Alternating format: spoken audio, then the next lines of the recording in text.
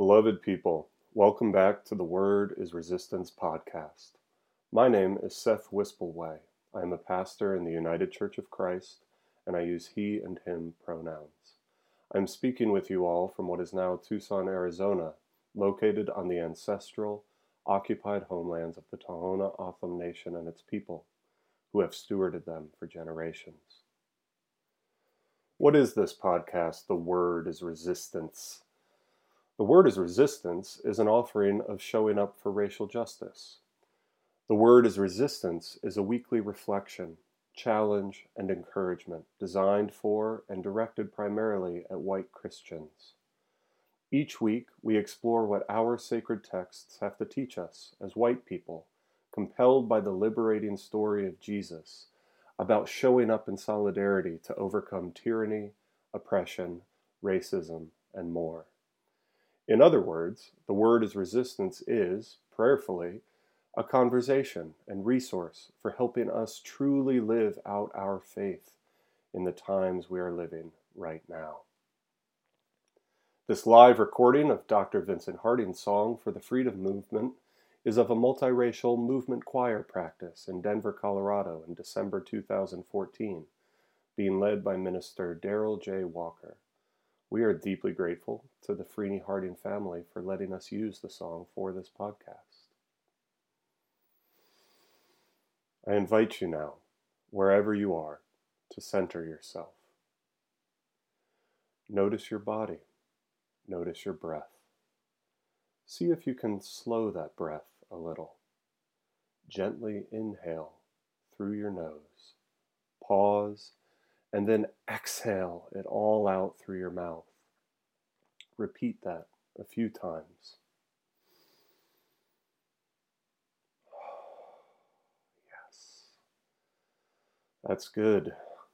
Notice your body. Notice yourself. You are here.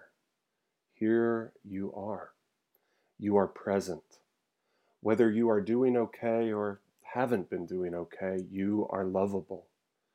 Welcome and hello to yourself. Breathe. Our guiding scripture this week comes to us from the Gospel according to the author of Mark, chapter 10, verses 35 through 45. The action is taking place on the way, with a capital W, the discipleship way of Jesus, as he continues to exhort his followers to understand what the kingdom of God truly looks like and can be with their help, while they make their way to Jerusalem. James and John, the sons of Zebedee, came forward to Jesus and said to him, "Teacher, we want you to do for us whatever we ask of you." And he said to them, "What is it you want me to do for you?" And they said to him, "Grant us to sit, one at your right hand and one at your left, in your glory." But Jesus said to them, "You do not know what you are asking. Are you able to drink the cup that I drink, or be baptized with the baptism that I am baptized with?" They replied, "We are able." Then Jesus said to them, "The cup that I drink you will drink, and with the baptism with which I am baptized you will be baptized. But to sit at my right hand or at my left is not mine to grant, but it is for those for whom it has been prepared." When the 10 heard this, they began to be angry with James and John. So Jesus called them and said to them, "You know that among the Gentiles those whom they recognize as their rulers lord it over them, and their great ones are tyrants over them. But it is not so among you. But whoever wishes to become great among you must be your servant. And whoever wishes to be first among you must be servant of all. For the human one came not to be served, but to serve, and to give his life a ransom for many."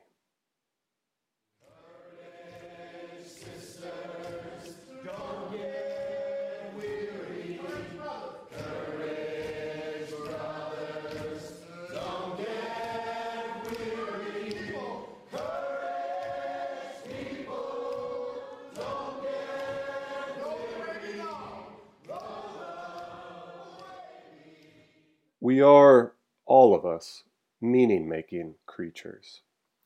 Each in our own ways, we are designed for making sense of our lives, imbuing them with meaning, and for the most part, integrating our stories within a larger social fabric that reflects back, encourages, and grows our meaning and lives into a larger story that carries forward. In so many ways, however, the cultural and familial and societal fabrics we find ourselves in, along with each of our moments in history, these factors and forces seek to impart, with often overwhelming messaging and crushing expectation, the definitions of our meaning and purposes in our time earthside. Often we talk about these forces in summary as systems, which they are, but can also fog over the fact that these are generated, or were at some point, by people. People, over time, worked and continue to work to define the meaning of other people's lives, and far too often for the purposes of exploiting, oppressing, or marginalizing them. Why? For power, wealth, extraction, and the frankly evil purpose of generating personal and collective meaning through superiority over other humans and the resources of this beautiful planet. These ways of defining meaning and violently generating results on its behalf are, spoiler alert, not in keeping with the meaning our living, still speaking God creates us for, imbues us with, and seeks for our world and collective humanity. Jesus, throughout his ministry and messages and embodied relationships, is constantly modeling God's dreams for us and exhorting us, his followers, to go and do likewise. Jesus' disciples, being human, struggle to keep up, especially in Mark's gospel. Which brings us to the Zebedee boys, James and John. Now keep in mind, beloved, this passage we're looking at today occurs right after Jesus has made it abundantly clear to a wealthy man and his disciples that those who debase and defraud others to enhance their own possessions and standing have next to zero chance of residing and resting in the beloved community of God with their wealth and power intact.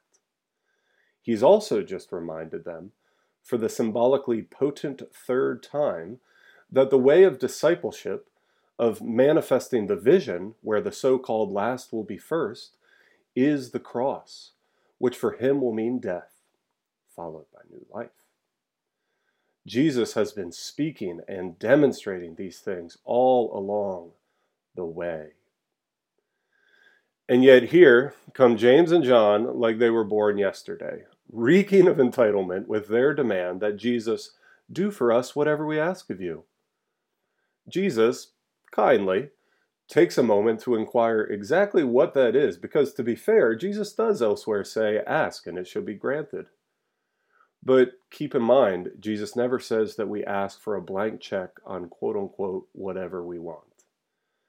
And here it is, the inappropriate request.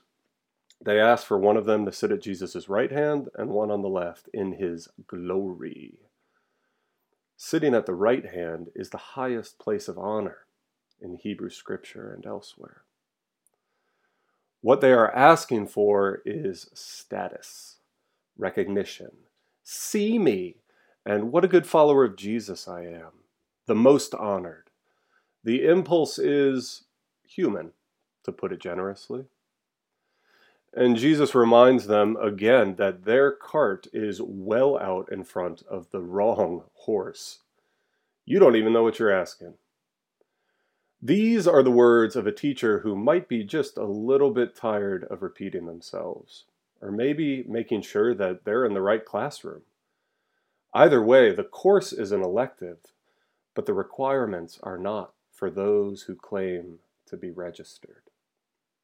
The cup that Jesus drinks from, the baptism he experiences, the preparations he makes for the coming kingdom, these are the commissions of those desiring the ongoing, unending presence of God. And the ability, or honor, if you will, to keep company with Jesus, whether at the right hand or the left hand, isn't even up to him, because this cup, this baptism, this way is one of serving others, especially those who have never been served, dignified, or honored. Jesus knows that this path isn't just one likely to lead to worldly honor in the ways James and John see it, but is also a dangerous one, because servanthood in the manifesting of beloved community means solidarity with those crushed underfoot by tyranny, and daring to assert their dignity until God's dreams, love, and abundance are made substantively known to them. When Jesus references the Gentiles and the ways their rulers lord over them and how they think tyrants equal greatness, he's explicitly contrasting his new community to the conventional values of Greco-Roman society, that is, the empire. So when the teacher says, "You don't even know what you're asking," he's chiding us all to think first about whether our questions about advancing God's kingdom are poisoned by supremacist ideologies and meaning-making that in fact only serve to advance the empire's so-called meaning for human lives, and which ones matter. We saw the same thing in the aforementioned preceding passage with the wealthy man whose question, rooted in his consumer capitalist exploitative worldview and practices, presupposed that eternal life was something he could inherit. As Ched Myers and others point out, the Greek root there is the same as a parcel of land. The man was thinking in terms of acquisition, with religious and spiritual benefits like property, something he can and should be bequeathed as a mere reproduction of his own class entitlement. So too then do we understand why the other disciples would be angry with James and John for their inappropriate question. But we must ask ourselves what layers of entitlement and status-based supremacist ideologies reside in us that would likely having us wondering at asking the same question of Jesus. Fellow white Christians, what layers of meaning have already been defined and forced on us as we grapple with the call to manifest dignity, solidarity, and liberation for and alongside all God's beloved people? Here in the United States, we reside in a country that proactively, intentionally leverages power and wealth for those who are white, male, cisgendered, and heterosexual. Our country was created to do this, and these entitlements are designed to belong to those who inhabit one, or all, in my own case, all who inhabit these identity markers a priori. Our current empire, the United States, works to define and imbue human meaning in whiteness, patriarchy, and heteronormativity, over and against the well-being and lives of others. The lie of white supremacy is death to all who find meaning in it or suffer because of the meaning granted to it. As Noel Ignatieff and John Garvey write, quote, "The white race is a club that enrolls certain people at birth without their consent and brings them up according to its rules. For the most part, the members go through life accepting the benefits of membership without thinking about the costs. When individuals question the rules, the officers are quick to remind them of all they owe to the club and warn them of the dangers they will face if they leave it." End quote. Those of you who have been involved in dismantling white supremacy meaningfully in any way will no doubt have been called a race traitor at some point, and you know what they mean. To drink the cup of Jesus, beloved, to partake in the baptism of new, beloved community that tears down this lie in truth, is not ever to play status games about being the best or most correct disciple. We are following a traitor to the norms of empire, and they did with him what they do with the treasonous. Jesus doesn't grant status for the way we walk. All we have to worry about is whether we are truly invested in dismantling false meaning and serving all, and the way will be prepared as it's meant to. As Ignatiev and Garvey continue, treason to whiteness is loyalty to humanity. Here is our potent connection to this story this week, beloved. Just as we opened with checking in with ourselves, locating our worth and meaning and how it's doing internally, we turn now to checking in with the questions that surface for us as we wrestle to follow and show up alongside Jesus by following and showing up alongside those whom Jesus served and would have us serve. The human one gave his life as a ransom for many, and liberating ourselves to support the liberation of others in a supremacist empire is costly. But wow, is there life on the other side? Do we believe this? Do you? What questions, then, are we to ask ourselves, white Christians in the United States, before we ask whether we are truly ready, able, and willing to drink the cup and partake in Jesus' baptism for the liberation of all? Here I am going to borrow and modify a few questions from the wonderful commentary on these verses from Mark and Say to This Mountain by Ched Myers, Marie Dennis, Joseph Nangle, Cynthia Mo Labeda, and Stuart Taylor. As you think about your own call and work to anti-racism and abolition work, whether you are just now dipping a toe in the river's eddies or are well immersed in the whitewater rapids or anywhere in between, here are several questions to carry with you. These are questions to ask ourselves before we open our mouths and find ourselves sounding like James and John.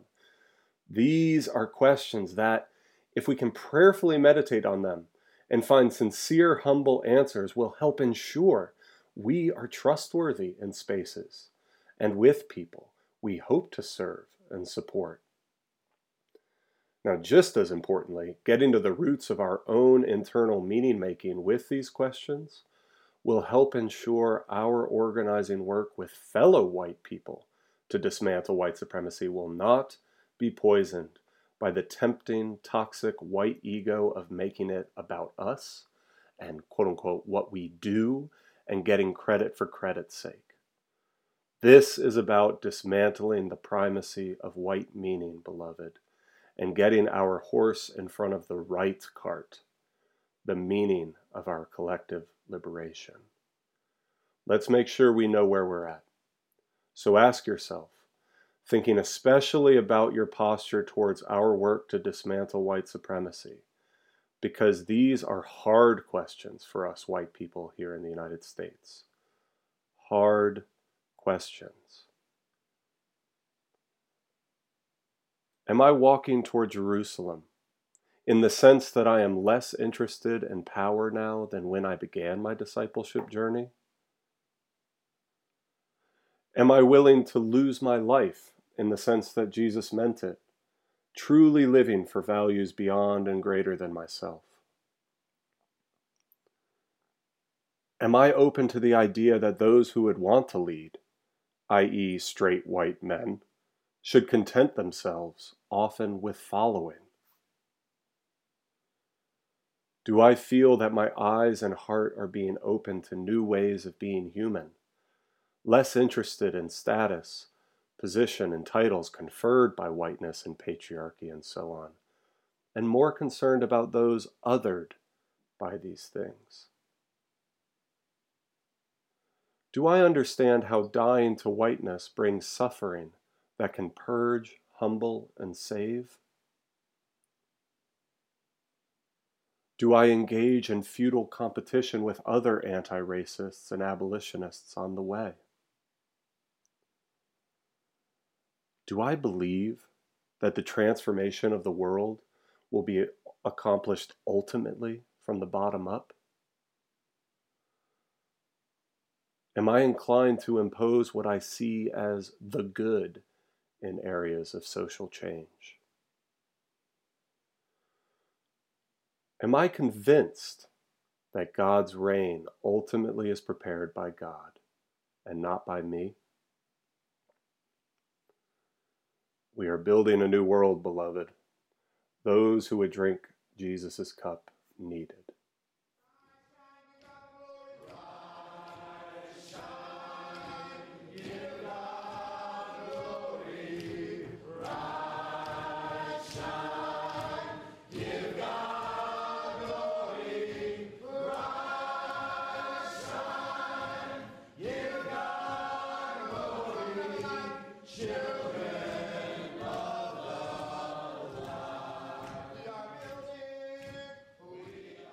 We are doing amazing work in 2021, and we need y'all's help. If you're committed to getting white folks on board for dismantling white supremacy, please make a donation to Surge, Showing Up for Racial Justice. We split every donation with a movement partner doing amazing work, and this month, when you're done listening, I personally, enthusiastically invite you to give. Personally, your contribution to our shared work this month means a lot, because I'm on my way back to my hometown of Charlottesville, Virginia, just shortly after recording this, for a month-long trial in federal court. There, myself and other plaintiffs in a landmark case called Sines v. Kessler will be seeking widespread accountability from the Nazis and white supremacists who planned and brought violence and murder to our community in August of 2017. We will not let the trauma and pain they sought and did bring in the name of racism, anti-Semitism, homophobia, and more have the last word. One of Surge's movement partners is Jews for Racial and Economic Justice, JFREJ. With hate crimes rising, the Surge Education Fund and Jews for Racial and Economic Justice are working together to enable people to recognize anti-Semitism and understand how it intersects with white supremacy and white nationalism. Your gift here supports both organizations' organizing and educational work, which for JFREJ includes hosting the Jews of Color Torah Academy and fighting to end surveillance abuses by the NYPD of Muslim and Arab communities, and more. You can donate online at bit.ly/JFREJSURJ. That's bit.ly/ all capital letters JFREJSURJ, or find our podcast page at surge.org. We'll share the link on social media too. Thanks for helping support this podcast and organizing white people to show up for racial justice and the new world we're building together. And you can learn more about Sines v. Kessler and follow along at integrityfirstforamerica.org. Thanks as always for joining us. We'd love to hear from you all, and especially folks of color and non-Christian folks, by commenting on our SoundCloud or Twitter or Facebook pages, or filling out the survey on our podcast page at surge.org. That's surj.org. Give us a like, or rate us on iTunes, Spotify, or wherever you check out our podcast. You can find out more about Surge at surge.org, where you can sign up for Surge Faith updates and find transcripts for every episode, which include references, resources, and action links. And finally, a huge thanks, as always, to our sound editor and a dear friend of mine, Claire Hitchens. Again, my name is Seth Wispelway. With deep gratitude and even a glimmer of hope as we continue to make this road by walking, I bless you forward with these words, a modified Franciscan benediction. May God bless you with discomfort at easy answers, half-truths, and superficial relationships, so that you may live deep within your heart. May God bless you with anger at white supremacy and all injustice, oppression, and exploitation of people, so that you may work for justice, freedom, and peace. May God bless you with tears to shed for those who suffer from pain, rejection, racism, misogyny, queerphobia, war, xenophobia, COVID-19, police violence, and more, so that you may reach out your hand to comfort them and embody solidarity until their pain is turned into joy. And may God bless you with enough foolishness to believe that you can make a difference in this world, so that you can do what others claim cannot be done.